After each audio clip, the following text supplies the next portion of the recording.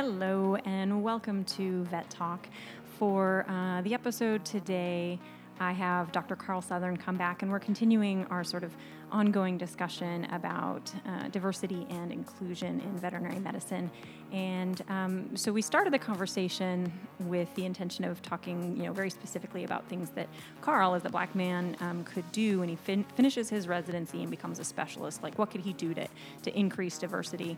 Then we kind of started just having a conversation and rambling and talking about a lot of different stuff. But I think it's another really good conversation about various possibilities, and I hope you'll enjoy it. Hi, and welcome to Vet Talk. Super excited to welcome back again Dr. Carl Southern. Hello. So excited to have you back. We've both been, pretty excited and motivated about continuing our conversations about race and diversity and inclusion in veterinary medicine. So we've tried to say, like, okay, where should this conversation go next? Yeah. And I think it's been really important for me, and I think I've had comments from other people about talking about what are actual things that people can do. Right. I want to be careful that we don't put all of the responsibility on you, but since I have you here, maybe we can talk about like when you finish your residency and you finish your training, you're faced with the option of, do I go into private practice or do I go into academia? And we've had the private practice versus academia talk. And so listeners will know that you personally, are leaning toward academia. Correct. But so at least in a theoretical sense, I want to talk about all the different options that are available to you in the context of what can that mean for increasing diversity and inclusion in veterinary medicine, for visibility for future Black veterinarians, things like that. So that's what we're going to talk about today. Is just sort of theorize, what would you do? How would you envision your role as a Black veterinarian in different contexts? Sure. So I don't know how much you've had a chance to think about this before, so I might be putting you on the spot a little bit. It's all right. But so let's start with in private practice. Yeah. Partly because that's not ultimately your goal, so we're going to stretch your mind a little bit. Yep. So you finish your residency, and you're faced with this decision that all residents face, which is, what do I want to do now? I'm a specialist, and so I can go into private specialty practice, or I can stay in academia or go to academia, depending on where you've trained, and be at a university and be part of that program. And there's pros and cons with both of those. For sure. Again, we've explored those elsewhere. Yep. As a Black man, a Black specialist, what would you see the benefits of going into private practice being, and the things that you could do? Yeah. So, and like you said, I haven't had much time to think about it, so we're just gonna talk about it. Yeah. So when I think about being in private practice, I think about not so much as having the students and the student interaction. Yeah. And I honestly think about it as more client interaction. Yeah. This is what kind of comes to my mind. And even from being in private practice, it was more of the client interactions, and that right there in itself can be another big role, because they might not see many of us as Black men or Black just veterinarians and specialists as well. As specialists, yeah. So exactly. So that in and of itself, being in private practice, I could just say, okay, I'm going to make sure that I, come over and convey myself the way that I would want, clients to portray me. And I think that will be the biggest thing for me in private practice, is that client interaction, saying, okay, they may have some stereotypes or some, preconceived connotations, and say, oh, well, I didn't have that experience. It was totally different than what I thought it was going to be. I didn't expect to have, a Black specialist come in and talk to me. That wasn't what I was thinking I was going to get, but it was a positive experience. Yeah. And take it from there and just kind of continue and expound on that. You still, in the private practice setting, have multiple ways to mentor and teach and educate. And if I were to end up in private practice, my goal would be to have students still come for wherever the university is and shadow and visit. And so I could mentor them, because you don't have to be in academia to do the mentoring. And private practice has its place. Absolutely. It's part of our profession, and it's going to be. And in some ways, it would give a more realistic expectation to some of those, students who came through. I mean, because we see that now. Yep. Not with respect to race, but some students coming through, and if all they've ever seen is what happens at academia, that's not necessarily a realistic representation of private practice. And so, having that opportunity, but again, having the visibility so that you have really white students and students of color that can work with a Black veterinarian and be like, well, that's not what I was expecting. Exactly, I yeah. had maybe these subconscious preconceived notions and just changing minds that way. Yep, and I think that would be the biggest thing for me is still making sure I'm mentoring, because in private practice you get into that routine of just kind of seeing cases, and then you realize, oh man, I haven't had a student in a while, I haven't mentored anybody in a while, I haven't taught anything in a while. Yeah. So if I were to end up in private practice, that would make sure I focused on that is still, because you can bring them in easily, for sure. and they want to be there, Yeah. they want it, and like you said, it's totally different kind of an atmosphere and an environment, just the way the cases are worked up, the way they're seen. Even the cases you get sometimes are totally different than academic cases. So it's a different aspect of it, but still mentoring and still bringing in students for sure will be my goal. The other thing I thought about in private practice is, most universities are public universities, and there's all sorts of rules and limits and regulations and red tape, and everything moves really slowly. Like even, hiring people takes forever, getting a program started, things like that. So that's one of the potential advantages I could see in private practice is, one, you have maybe more financial means in private practice to create a program you might want to. And then also you just, you go to somebody and you decide, you're like, hey, this is the thing I want to do. And they go, that sounds great. Let's do it. Maybe it's not quite that simple, but in my head, it's probably more toward that end of the spectrum in private practice than it would be in academia, where you have to, get approval from 6 different committees. And then they're like, and also where is this going to get funded from? And so I think when I just think about like the corporate world and things like that, because we work in academia with, some of the bigger corporations, the food companies, the pharmaceutical companies, and they're like, we have money to spend on things like that. And a little bit of money for them, it's like a lot of money for us in veterinary, like dropping $5,000 for a little program. They're like, that's a rounding error for, the amount of money we're dealing with. And we're like, oh my God, we can do so much for that. So that's the other thing I could see if you were at the right private practice that was motivated to say, hey, we want to make a difference too. And so, if that were something that you and they were in line with, which, I would imagine if you were choosing a private practice that you'd want to be selecting for a place like that and say, hey, here are some programs I want to do. We've talked a little bit about, reaching out to Boys and Girls Clubs or Big Brother, Big Sister. And that might be actually a great way to, kind of partner private practice. You can imagine the big,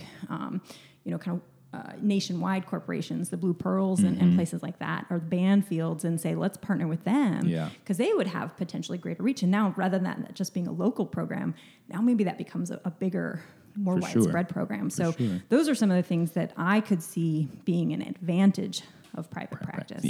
Like you said, you have to bring the students in; they're not already there, so you would have to be more proactive, I think, in trying to do that type of outreach. And then again, it depends on where are you working. So, if you're in an urban area, you might have an easier time just looking at the demographics, which specialty medicine does tend to end up in more urban areas, right? If you want to open up an emergency critical care practice and you're out in rural mountains of wherever, you're like, well, we got 3 clients in a 50-mile radius. That's probably not going to work, right? So, but yeah, just thinking, obviously, different regions of the country are going to have different demographics. For sure.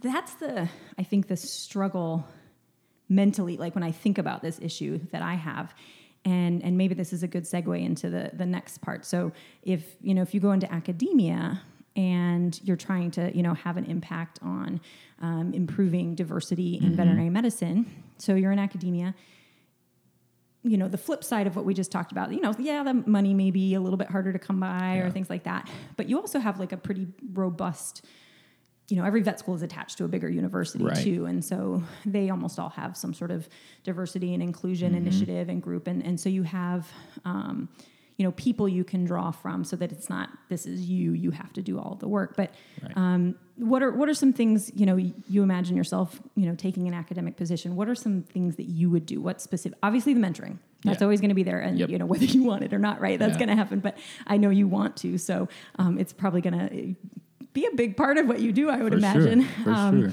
And, but what are some other like specific programs that you would try to develop so that it's not all on you? Yeah.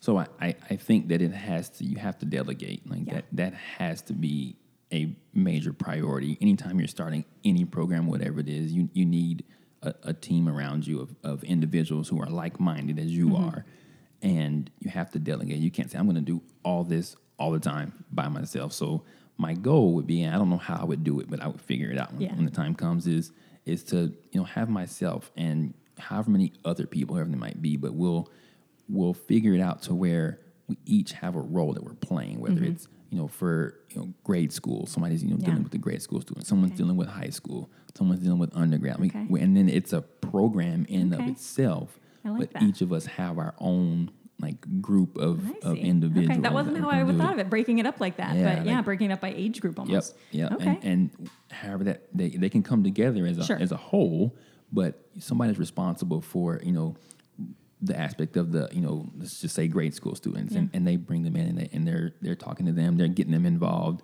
And of course, it'd be less involved than the older children, but they're getting that exposure off the break. So as soon as they're in middle school and grade school, they're saying, okay, we can go here, we can see these different aspects of veterinary medicine.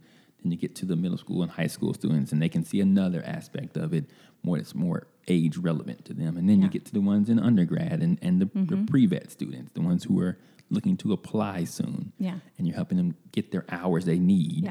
Because that's another hard part. That's the hard part, is getting those hours. And some people don't even know about it until last minute, and you have to defer a year or two because you're just trying to get hours. Yeah, you're like, I was just trying to get my degree, and now I was supposed to be doing all this too. Oh, if you didn't have somebody guiding you through that from the start. You could do it if you know about it from day one or even before that. Gotcha. That makes sense. So that's what I envision. Okay. Will it work? I'm sure we can make it work, but I don't know. And there's multiple ways to do that. That doesn't sound overly complicated. I mean, it takes some time and it takes some will, but you're not asking for anything. No, and you can't do that by yourself. One person can't. They're just going to burn themselves out trying to do all the other things. You can't take on that by yourself. But if you had 4 or 5 people, you had a group where they sort of function independently, but with this common thread, and everybody's working towards the same goal. Yep, and that would be this the side thing, because he said mentoring students are all going to be there, but outside of outside of the job, outside of the academic institution, when we go to Boys and Girls Clubs, when we go to middle schools and elementary schools, just kind of grouping them in whatever the program name would be, we could just enroll them. They won't have any, and hopefully we could not have any fees for them. We could just cover it. That would be important. Exactly. No fees. We cover it. Even if we have to go pick them up, I know that's another, especially in academia. But that's the thing, is thinking about what are all the barriers for somebody for this program, and then say, let's figure out a way to make those not barriers. Right. Let's figure out a way to say, okay, we can come pick you up. I think there's a place in town, what it's called, here's some free advertising, Aikido America. This is in Gainesville, where it's like a martial arts training thing for kids, an after school program. And one of the things that they talk about is, we will come pick your kids up after school and bring them to the program. Now, I don't know what they charge for that or whatnot, but I have no idea. We don't have children. So, but I just remember seeing their vans being like, that makes a lot of sense, right? Not only are we going to do some cool things with your kids after school and get them involved, but we recognize that this could be a limit. People are working, and we're talking about kids who can't drive. So let's make this accessible. And so things like that's doable, right? It's simple. I mean, it's going to be a little bit of red tape in academia is versus private practice, because you can just get a vehicle and go in private practice, but in academia, you just set it up. Or you partner with the schools, right? They have school buses for after-school programs. Maybe you figure out a way to do that. Maybe there's a volunteer program for bus drivers who are like, you never know if you don't just try stuff. Start asking and digging into it. That's cool. Okay, so here's my question. We had talked a little bit previously that representation matters, right? Mm-hmm. So for the vast majority of vet schools that you might work at, you're going to go and find that you're one of a small number of people of color. Sure, yeah. Now, you can find, people from various backgrounds and whatnot, but if you're trying to do this program and splitting it up, and, say you get a bunch of volunteers, you get 20 people who are into it, and 18 of them are white, that's help, and that's great, and you don't want to that way. Shoot you. But at the end of the day, you also have to be mindful of the fact that if these kids are coming to these programs and they're from low socioeconomic status, or most of them are, children from Black, Hispanic, Native American, Asian descent, and they're only seeing white people, is that going to have, and maybe not, because, when they're young enough, kids don't really care. But as they get older, are they going to start recognizing that I'm not seeing anybody who looks like me? And is that, I don't know. I mean, I find it hard to really believe that it would have a negative impact. Like they're going to see only white people and be like, well, I definitely can't do that then. But is it not going to have the same impact as if they saw, a variety of people? Yeah. I don't know. I don't think it'll have a negative effect, Yeah. but I think it's gonna be one where they're gonna like you said, young. They don't care. Yeah. They don't even see it. Yeah, I'm going to grow up to be an astronaut. It Exactly. doesn't matter. Like, Yep, that's doesn't what I'm matter. going to do. Yep. But once you get to that age and they're like, man, I don't ever see Yeah. a black man, or I don't never see a black woman doing Yeah. these things. They're gonna think it. Yeah. And is it going to be a negative thing? No. But I think that It's maybe not as impactful. exactly. Yeah. And sure enough, like 'cause wherever we go, we're going to be in small numbers, and hopefully that starts to trend in the opposite direction, or Right. over the next decades or so. Yeah. But for now, yes, and I think there is nothing wrong with you get 20 volunteers, 15 are white, 5 are black, then great. Yeah. We're going to make that work, and Yeah. you're going to get that spread because Yeah. you're still going to have. Yeah. It's not just all black people. It's not all just white Right. people. Like, because that's not really sending the right message And- either. And that's not Yeah. real. It's not That's realistic. Not what it's not realistic. Yeah, you're not going to just see all black people all Right. the time. Yep. Yeah, We all and- stick together, and only the black veterinarians hang out with other black veterinarians, and that's it. Like, no, we all are Yeah. the same profession. Yep. But again, you do want them to see, just a variety. Now, let me ask you this. If you have a group, okay, you've got a classroom and it's maybe 80% black children and then a smattering of other races mixed in, and they come in and you have a Hispanic woman come in and she's a veterinarian and she's talking about, does that have a bigger impact? Say they're middle school age kids, they're just starting to understand some of these issues. Does that have a bigger impact than if it was a white woman or a white man? Yeah, I think so. Yeah, I think it does. It's not like it has to be a black person Does not, seeing another yeah. black person. Just I want to Yep. see a mixture. Exactly. Yeah, Gotcha. and I think it would have a bigger impact. It doesn't have to be a black person all the time. Yeah. I would say if there's another race represented, Yeah. they're going to be like, oh, I didn't even think about that. Yeah. I didn't even never crossed my mind. Yeah. But it wasn't just a white person. Yeah, so it's Or- just seeing only white people. Right. Yeah, or really only any race would start making you think like, exactly. what's going on here? Exactly. Yeah. Yep. If it's Gotcha. all one race all the time, you're Yeah. going to be like, It'd be the same thing, what's up with all that? one gender, right? If it was Exactly. only men coming through, only- you can imagine, like, I was this way as a kid. Like, anything anyone could do, I'm like, yep, I can do that. Like, Right. and my parents were big on that. Like, that was never an issue for me, but I can imagine as you grow up and you start thinking about those things, saying, why am I not seeing, women doing this or vice versa? It's like girls playing football. You know, Yeah. like you Yeah. didn't see it, you don't see Yeah. it, but Yeah. girls can play football. Yeah, like, sure if they thing. want to, why not? Absolutely. I wouldn't. I got my other sports. I never got into football. Anyway, we could go off on a tangent there, but so I like that idea because that's been the big thing for me is saying getting into kids when they're young. Yes. But it's also got to be. I think there's got to be some method of support. Now you mentioned these types of programs being cost-free or financially feasible, transport, things like that. But what about so you get these kids and they go through this program, I imagine over years, they start when they're in elementary school and then in middle school, and you get some of them, there's going to be some attrition. Some of them are Right. going to go off and do other things. This wasn't for them. That's fine. That's true of anything. Yep. But you're going to have some that you stick with it. That doesn't necessarily change their socioeconomic status when it comes time to going to college or thinking about applying to vet school. Have you given any thought to how to financially support people? Yeah, and that actually is a really good question because I have a good friend of mine who recently reached out to me and was like, hey, man, we need to make some type of scholarship fund. He literally said to me and texted me, he's like, we need to make some type of scholarship fund, some endowment, something, some kind of way to just support people who are unable to financially attend school or grad school, whatever it might be. Yep. And my message to him was, I don't know how to do it, but let's figure it out. yes, That's what I told him. I let's said, do this is way out of my range of I what I know, but let's figure it out. Yeah. And he was like, well, I'm going to start working on it. I'm going to start I figuring stuff love out, it. and I'm going to get back to you. So we have a date set up where he's like, bring Nice. all the info. And I'm like, let's do it. I don't know Yeah. how to do it. I don't know what to do, but you got to start thinking about it. yeah. You got to start somewhere. Yeah, being overwhelmed by the fact that you don't know what you're doing doesn't get anything happening. Yeah, so, exactly. Oh, but So that's all it takes, right? Two people to be Yep. like, all right, let's see what we can do. So, I imagine it's going to be reaching out to various organizations, right now. And the time is It's now. right Exactly, now. yeah. I mean, if it's not now, when, right?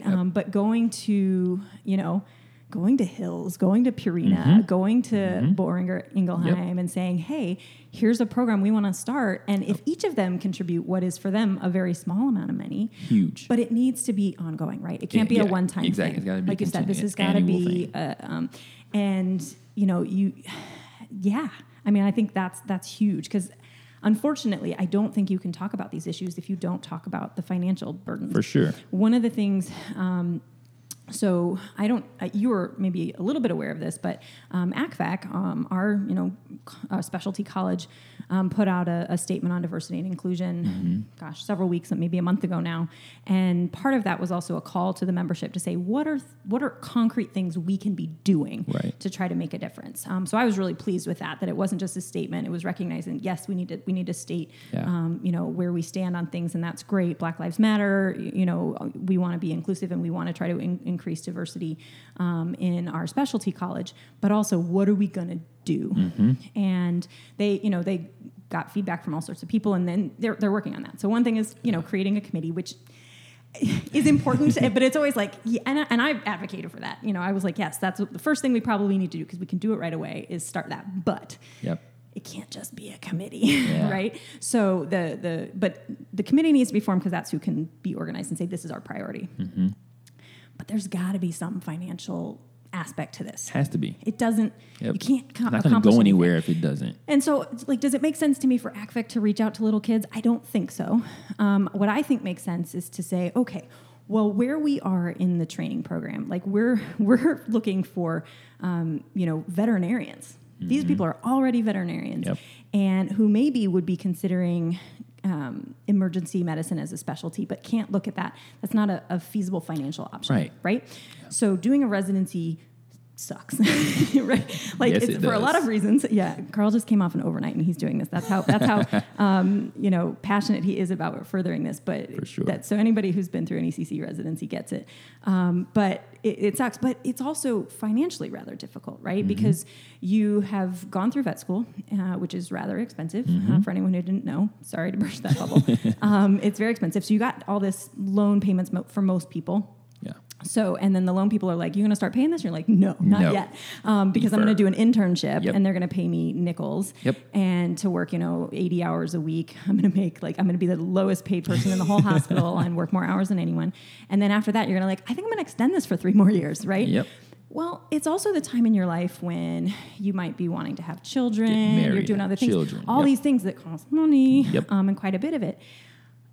Get a new car. Yeah. Something that is reliable so that I can get to work when I get called at 3:00 in the morning. I want to make sure I can get there. Right. So there's so many things. And then they're going to want you to go to conferences. And I don't know how the heck they expect you to pay for that. And then at the end, they want you to pay for the exam. And it's just, I remember being so stressed about money for most of my residency. And I'm not the kind of person who could comfortably go. I have family that I could go to, but it was not comfortable for me to do that. Right. I'm not saying I didn't have to do it now and again, but it was. It would be weeks and weeks and weeks of me building up to being like last minute, I'm in trouble. I need some help. And they're like, why didn't you say something earlier? And it's like, because this is really uncomfortable. And I'm like, I'm a doctor. I should be able to pay my bills. Right. There's always that knowledge. Like eventually, I'll be able to afford things. But what if ACVAC and maybe some other specialty colleges could set up some sort of financial assistance? You got the residency, and now you apply for this, and you're going to get just a stipend to help you pay your bills, help to pay for childcare, help to pay for the car, things like that. Like, how amazing would that be? Man. Right? Like, just say, here you go. Here's some money to help cover things. So for people who might consider doing a residency, but look at they do the numbers and they do the math and they go, I can't afford this. You went into private practice and then came back, which is hard in and of itself, right? To go back and do that.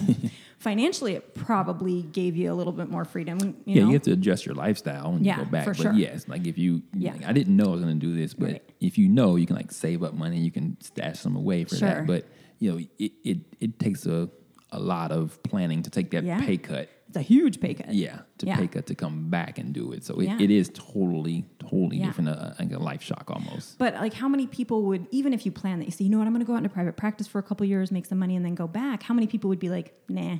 Once they got to that point, or that's hard to get out of that training program, that mindset, and then go back to it, right? You're like, I'm the doctor, I'm in charge, I can do what I want. It's like, well, now I got to check in with people about what I'm doing. And not everybody has the personality to be okay with that, because there's a reason most people do an internship right out of school and then a residency right afterwards, because you're kind of still in that student mindset. You're still learning, you're still training. But it's just so hard financially.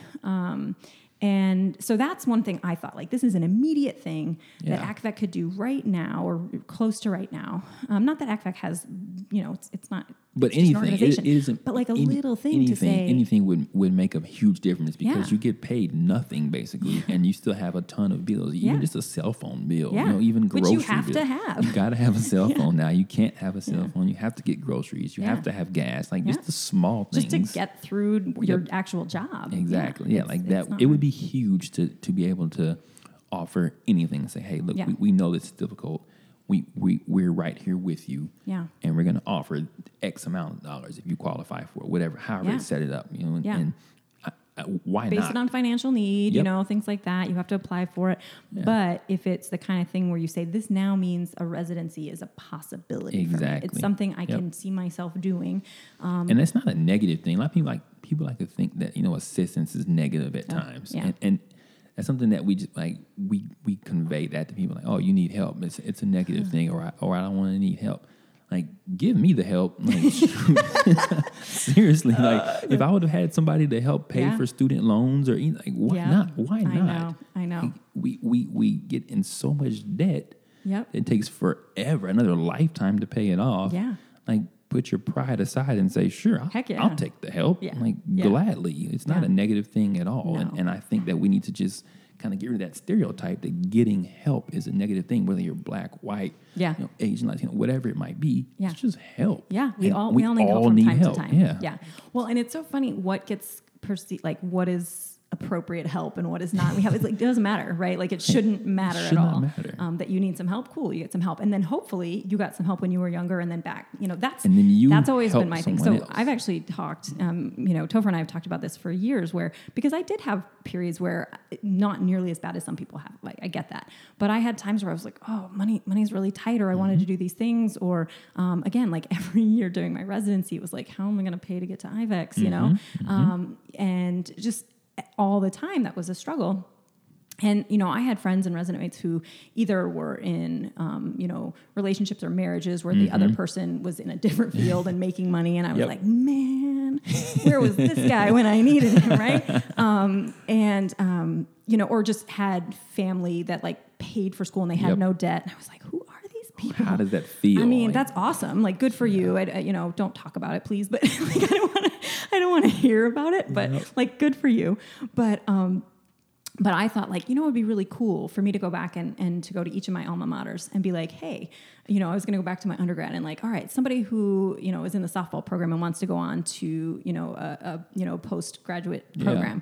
I'm going to create a softball or a scholarship program for that. Not a big one, like $1,000 or something, because I don't have that much money, but like to create some sort of thing. And then I was going to go, all right, for my internship, something specifically for the interns where I did my internship, and then something specifically for the residents. Like there's going to be a fund and it's going to pay for you to go to IVEX or it's going to pay for your exam at the end or something. That would be huge. Right? Huge. So, we just need to get to where we're financially in a spot where we could do that. But then it was the same thing. It was like, how do I do that? So like a year ago, we were back and I was visiting one of my teammates in undergrad is now one of the coaches at the program where I played softball. And then the assistant coach from the time is now the head coach. And so I was chatting with them and, reminiscing. And I was saying, hey, this is something I'd like to do. And yeah, it's not easy. No, I'm sure to go through and do that kind of stuff. Yep. And the hard part, I think, is to make it sustainable. You have to have like a big chunk of money that they like use the interest off of it. So that's going to be the key, is trying to figure those things out. But I was like, like leaving a little trail for all the places I went. But I was like, it doesn't have to be something like that. But being able to get back. But you do. But like you struggle. I think people who struggle are actually more wanting to like give back later and be like, okay, because you do get help. Everybody gets help now and again. You appreciate it in a different way. And so people who I think there's actually some stats on this that like the less money people have, the more likely they are to give some away. Yeah. Which is, I think it's just because an understanding, like I know what it's like to struggle. Yep. So I think you wouldn't have a hard time, honestly, if you and your friend want to get some type of scholarships going. Or again, I think ACVET could get people, like, what if we just increased dues by a tiny bit and we said some of that is going to go into this program? Yep. Like, how cool is that? And it's not something that it's you're going to doable. notice. It's so doable. We got to just figure out how are we going to do it, and then find the right people who want to be a part of it. Because there's plenty of people who want to donate money, plenty of people who want to help, plenty of people who say, hey, I got this extra money. I'm just going to spend it on a new Porsche this year. So, who knows Oprah, what? if you're listening. Right, exactly. But that'd be really fun, right? Like is to get out there and say, okay, who are the people who would be passionate about this, specifically in veterinary medicine? Because who doesn't? Like how many crazy people you see all the time on all of the like, I call them news in quotes programs, but like it's about so-and-so famous person with their new puppy or like house. Like there's a lot of rich people who are crazy just about take their the animals. athletes. They all most of them have athletes. Exactly. Like have hey, animals. So just like help us out a little bit, and then we're gonna help you. Anybody ever gone to a vet and had their animal helped? Cool. If you happen to also be wealthy, maybe you could start looking into this fund for us. And that happens a lot of times at universities. People will donate things, and you help the animal. They'll buy a piece of equipment. They'll donate to a fund. But maybe this becomes a specific thing at the development level. That people could say, hey, here's this fund we have, and start recruiting people to donate to that in particular. Exactly. Actually, maybe that's the way to do it. It probably is. Like it's that simple. Why don't we have that yet? It's that simple. We've solved it. All right, I know the people we need to talk to. So all right, we just need to talk to the development people. And honestly, though, that's what you do. You just create a fund, and then you say, here. So when I was looking into how to donate at my alma mater, it was like, you can just donate to a general fund, or you can earmark it for specific programs. Right. And I was like, well, I want to earmark it for the softball program because we're all weird and emotional, and we want to do it that way. And so why don't you create something like that? And then boom, there it is. Yeah. You know what? Something like that might already exist. I'd be embarrassed to admit that, but it might. It might. But if it maybe we need to make it bigger. Yep. But then you could also have something, separate, like from, you and your friend want to do something a little bit different to start some type of scholarship. Did you guys talk about what the scholarship would be for, or who it would be for, or how you would do it? We didn't get into the specifics. He was just like, he was like, we need to figure out. I was like, let's do it. And so we're going to link up and and talk about the specifics of it. Yeah. But he's got the idea, so I'm going to do some listening, see what he has to say, and then that's really cool. And then we're going to take it from there. Well, good. When you guys get it up and running, you come back and we'll talk about it here too. For sure, let's do it. Yeah, get it out there, and then I don't know, how do we get rich people to start listening to this stuff? If you're listening and you are a rich person, please reach out. If you know a rich person, please send them our way. Send them our way.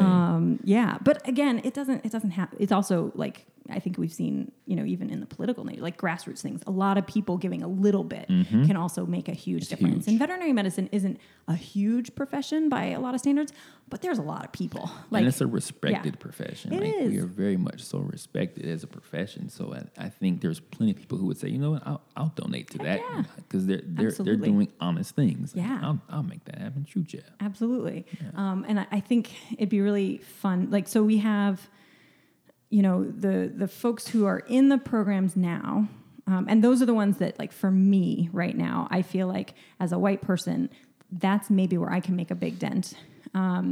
Is, if I can say, hey, we've got, part of my mentoring program. Yes, I'm not necessarily going to understand everything you're going through as a Black person or a Latino person or an Asian person.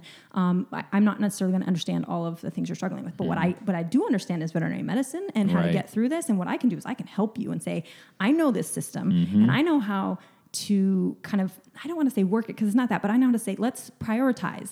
Let's figure out what is the best use of your time and your energy to make sure that when the time comes for you to choose what you want to do, it's a choice for you. Yes. That you get to choose what you want to do because you are set up to do whatever. You've been successful and you've been strategic about saying, okay, what is a priority? Should I spend all my time doing this at the sacrifice of this? Not necessarily, because some people would be confused and be like, all right, just study, and don't get involved in other things. That's not necessarily going to be, and it's not necessarily the best for your mental health, right? So, no, but we have to prioritize. Let's see how things are going.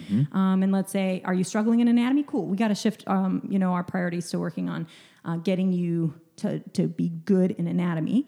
So maybe for right now, we sacrifice this club or organization. But once we get through that, boom, start working on this again. Or, I don't know. That's what it takes is people like that who are just willing to say, here, let me see, what are your deficiencies? Yeah. What are you short in? And let's figure it out. I might not have the answer, but I know who to send you to. Yeah, exactly. I can send you to somebody who's great in anatomy and physiology. Yeah, sure enough, you failed the last test. Who cares? Yep, we can move past that. Move forward on, and I can send you to this person who's really great in this area. Same for phys and all the other all the other aspects. And just of things. advocate for you too, and to say like, hey, this person might need a tutor, or hey, you just giving like a student the advice. Hey, you just failed that exam. You know what's going to be the best thing to do right now? Reach out to that professor. Yeah. Which is the scariest thing to do, right? Yep. You're like, I just totally failed that exam, and you probably think I didn't try or I don't care, but I do, and I clearly need some extra help. Like just giving that little push to be like, you need to go talk to that professor. But somebody who you can go to where it's a safe space and they're invested in your future too. And that's the part of academia I think that I want to tailor to is that part, where you because you see the students and you can tell like, man, that's one is struggling. You have meetings, you talk about retention and all of that, and you say, okay, give me those students who are struggling. Send them to me. And do I have all the answers? Nope. But we can figure it out. We'll set up a plan. We'll figure out what we need to focus on, who we need to see. Like, yes, you need to be going to that professor. Like, what did I do wrong? Yeah. Just literally lay it out there, and that's again goes back to getting help. Like, who wants to? And I was the same way in school. I was like, I failed this test. I'm not going to say nothing. I'm just going to figure it out. That's come back for the next one. Pretend like it didn't fail happen. That one too. Denial. Yeah, exactly. Like, I'm just going to make it where I'm going to study harder. I'm going to do. But it's so much easier if you just say, help. hey, look, I got a 45. Yeah. Like, what did I do wrong? And once, because they're going to help you. That's what they're there for. The thing. Like you failed the exam. You don't know what you did wrong. You thought you were doing a good job, right? Like you I studied so hard. And so studying harder doesn't even make sense. But like that's what you do, right? Because you're like, I didn't do enough, and so now you're getting less sleep, which is not good for your memory. And your tactics that didn't work for the first time, you're just like, I'm going to do those harder. And it's like, no. But if you talk to somebody else to say, okay, talk me through what you did, and they say, all right, what if we tried it this way? Exactly. And you're like, oh, okay. Yep. But like that's the natural reaction, right? I did, especially for students who've been, you've gotten to this point, so you've done pretty good, right? So you're like, I can do this. And so you just think, I wasn't doing it enough. And, talking to somebody else to get a little different perspective, say, well, or, instead of beating your head against the wall, let's see what else we can do. And because the funny thing is too, as an instructor, you start talking to a student, you can get a sense really quickly for like, oh, you do get this. You just didn't do well on the exam. Exactly. Or, okay, no, I think I know where you're struggling. I think I know where the disconnect is. Yep. And I mean, like, that's our job as teachers, right? Is to try to figure that out and be like, let's talk about this. Let's talk about what you did. And you can start to tease out. I think in most cases, at least that's been my experience, you start talking to me like, okay, I think I see where the disconnect is. Let's try this. Now, what we try this time might not work perfectly, but if you're working, I can tell you also, your professors, contrary to what some people might think, are human. And maybe I shouldn't even admit this, but if somebody comes to me multiple times throughout the semester and is asking for help and things like that, and there comes a time where I can shift things a little bit in their favor or be like, nope, hardline, guess what? I'm going to shift things in your favor. And everyone's had that. Like when you've shown that initiative, when you've done the work, you're like, oh man, I thought I was going to fail. I end up getting a C, like because you actually put in the work. And the thing is, we all also know the test doesn't necessarily tell what you know. And so my job, the way I see it as a faculty member, is to make sure that I'm not putting anybody's future pets in danger, right? Like, so if you don't know the material, like I'm going to be kind of a hard ass and be like, no, you need to look. This stuff is important, and you have to know this. Yeah. But if I feel like you know this, but maybe you don't examine well, like I don't lose any sleep over that student moving on, right? The student who does know the material can do it in real life, but maybe on a test freaks out or something like that. Whatever. It's anxiety, whatever it might be. Yeah. But at the end, you got to know this. Yep. And I've got to feel comfortable that you know this. And you can talk to them and figure that out. Exactly. You can talk about it and say, man, you know what? You just described every answer on that test perfectly, word for word, without writing it down. So if you can come through, but I also, the students who care about it and they demonstrate like, I want to know this and this is really important for me to understand this. I don't worry about those students. No. Because you're all smart when you get here, like you didn't get to this point, if you're not smart. And if you're willing to care enough to do that work to say, I need to figure this out, you're going to be fine. It's the ones who are like, give me this grade. And you're like, no, I don't give grades. You earn grades. For sure. But like, I missed this 1 point because of this. Like, get over it. You're okay. Like, do you care about, did you know the material? Exactly. The ones who say, I don't understand why I missed this test question. Can we talk through it? Love that. No problem at all. Why didn't you give me a point for this? I'd like fight for that. Like, that's not how medicine is going to work, right? Nope. Like, if you get something wrong, you're not going to go back into the client and be like, I need you to bring in a new dog so I can try that again. And I'm going to charge you both times. Like, just so you know, like, no, you just need to learn. And like, do you care about understanding what's happening and why you made it, that kind of stuff. But anyway, but that's what going and talking to people can be helpful. And that's where the mentoring can really help. So, I think this turned into a pretty good chat. Yeah, so we got some ideas. Yeah. So we'll keep looking for the money. Yeah.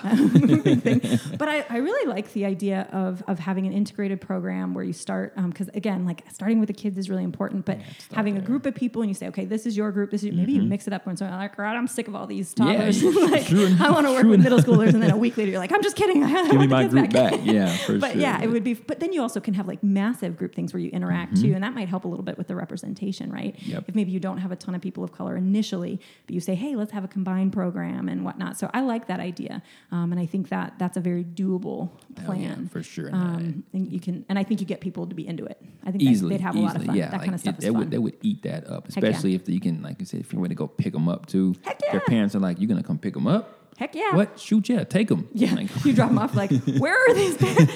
All right, I guess you're coming home with me. Exactly. Yep. Yeah. Shoot. I would love to do that. And I think it's definitely a doable thing. Yeah. We just got to figure out the logistics. I think you could do that in private practice or academia, actually. Easily. Programs like that, yeah. Easily. I think getting the depth of involvement, like you said, it wouldn't have to be all veterinarians. If you get various people who are going to be into it. Yeah. I think it's Even really people cool. from the schools will probably jump into it. Like, heck yeah, I'll come. I would do that. Heck yeah. Oh yeah, you'll get teachers and things like that that'll want to be in on that program. Absolutely. Yep. Some parents that might want to help out. Get everybody involved. We're open to anyone. You just got to come up with a cool name for it now. I know, that's the hard part. If you have any ideas for a cool name, send them over to us, and we'll get those out to you. Yeah. So if you have an idea for a cool integrated program that starts with elementary school, moves all the way in through undergrad into pre-vet programs, come up with a cool name for that, and send it our way. What is our stuff, Topher? What do we call it? So it is Vet Journal Club at. Nope, not. It's just Vet Journal Club. That is the Instagram handle. And then the email is veterinaryjournalclub@gmail.com.